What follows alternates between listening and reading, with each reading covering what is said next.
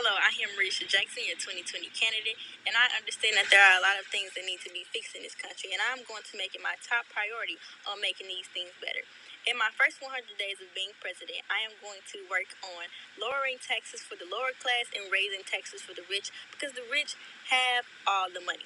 So that means that they need to be funding the police and schools and other things that taxes go to. The second thing that I'm going to work on while I am president is raising minimum wage. Your bills should not be higher than your paycheck because how are you going to afford them?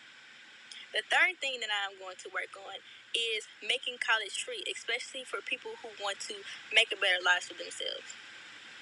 The fourth thing that I will accomplish is changing the judges because we need a justice system that is being just and adhering to the laws.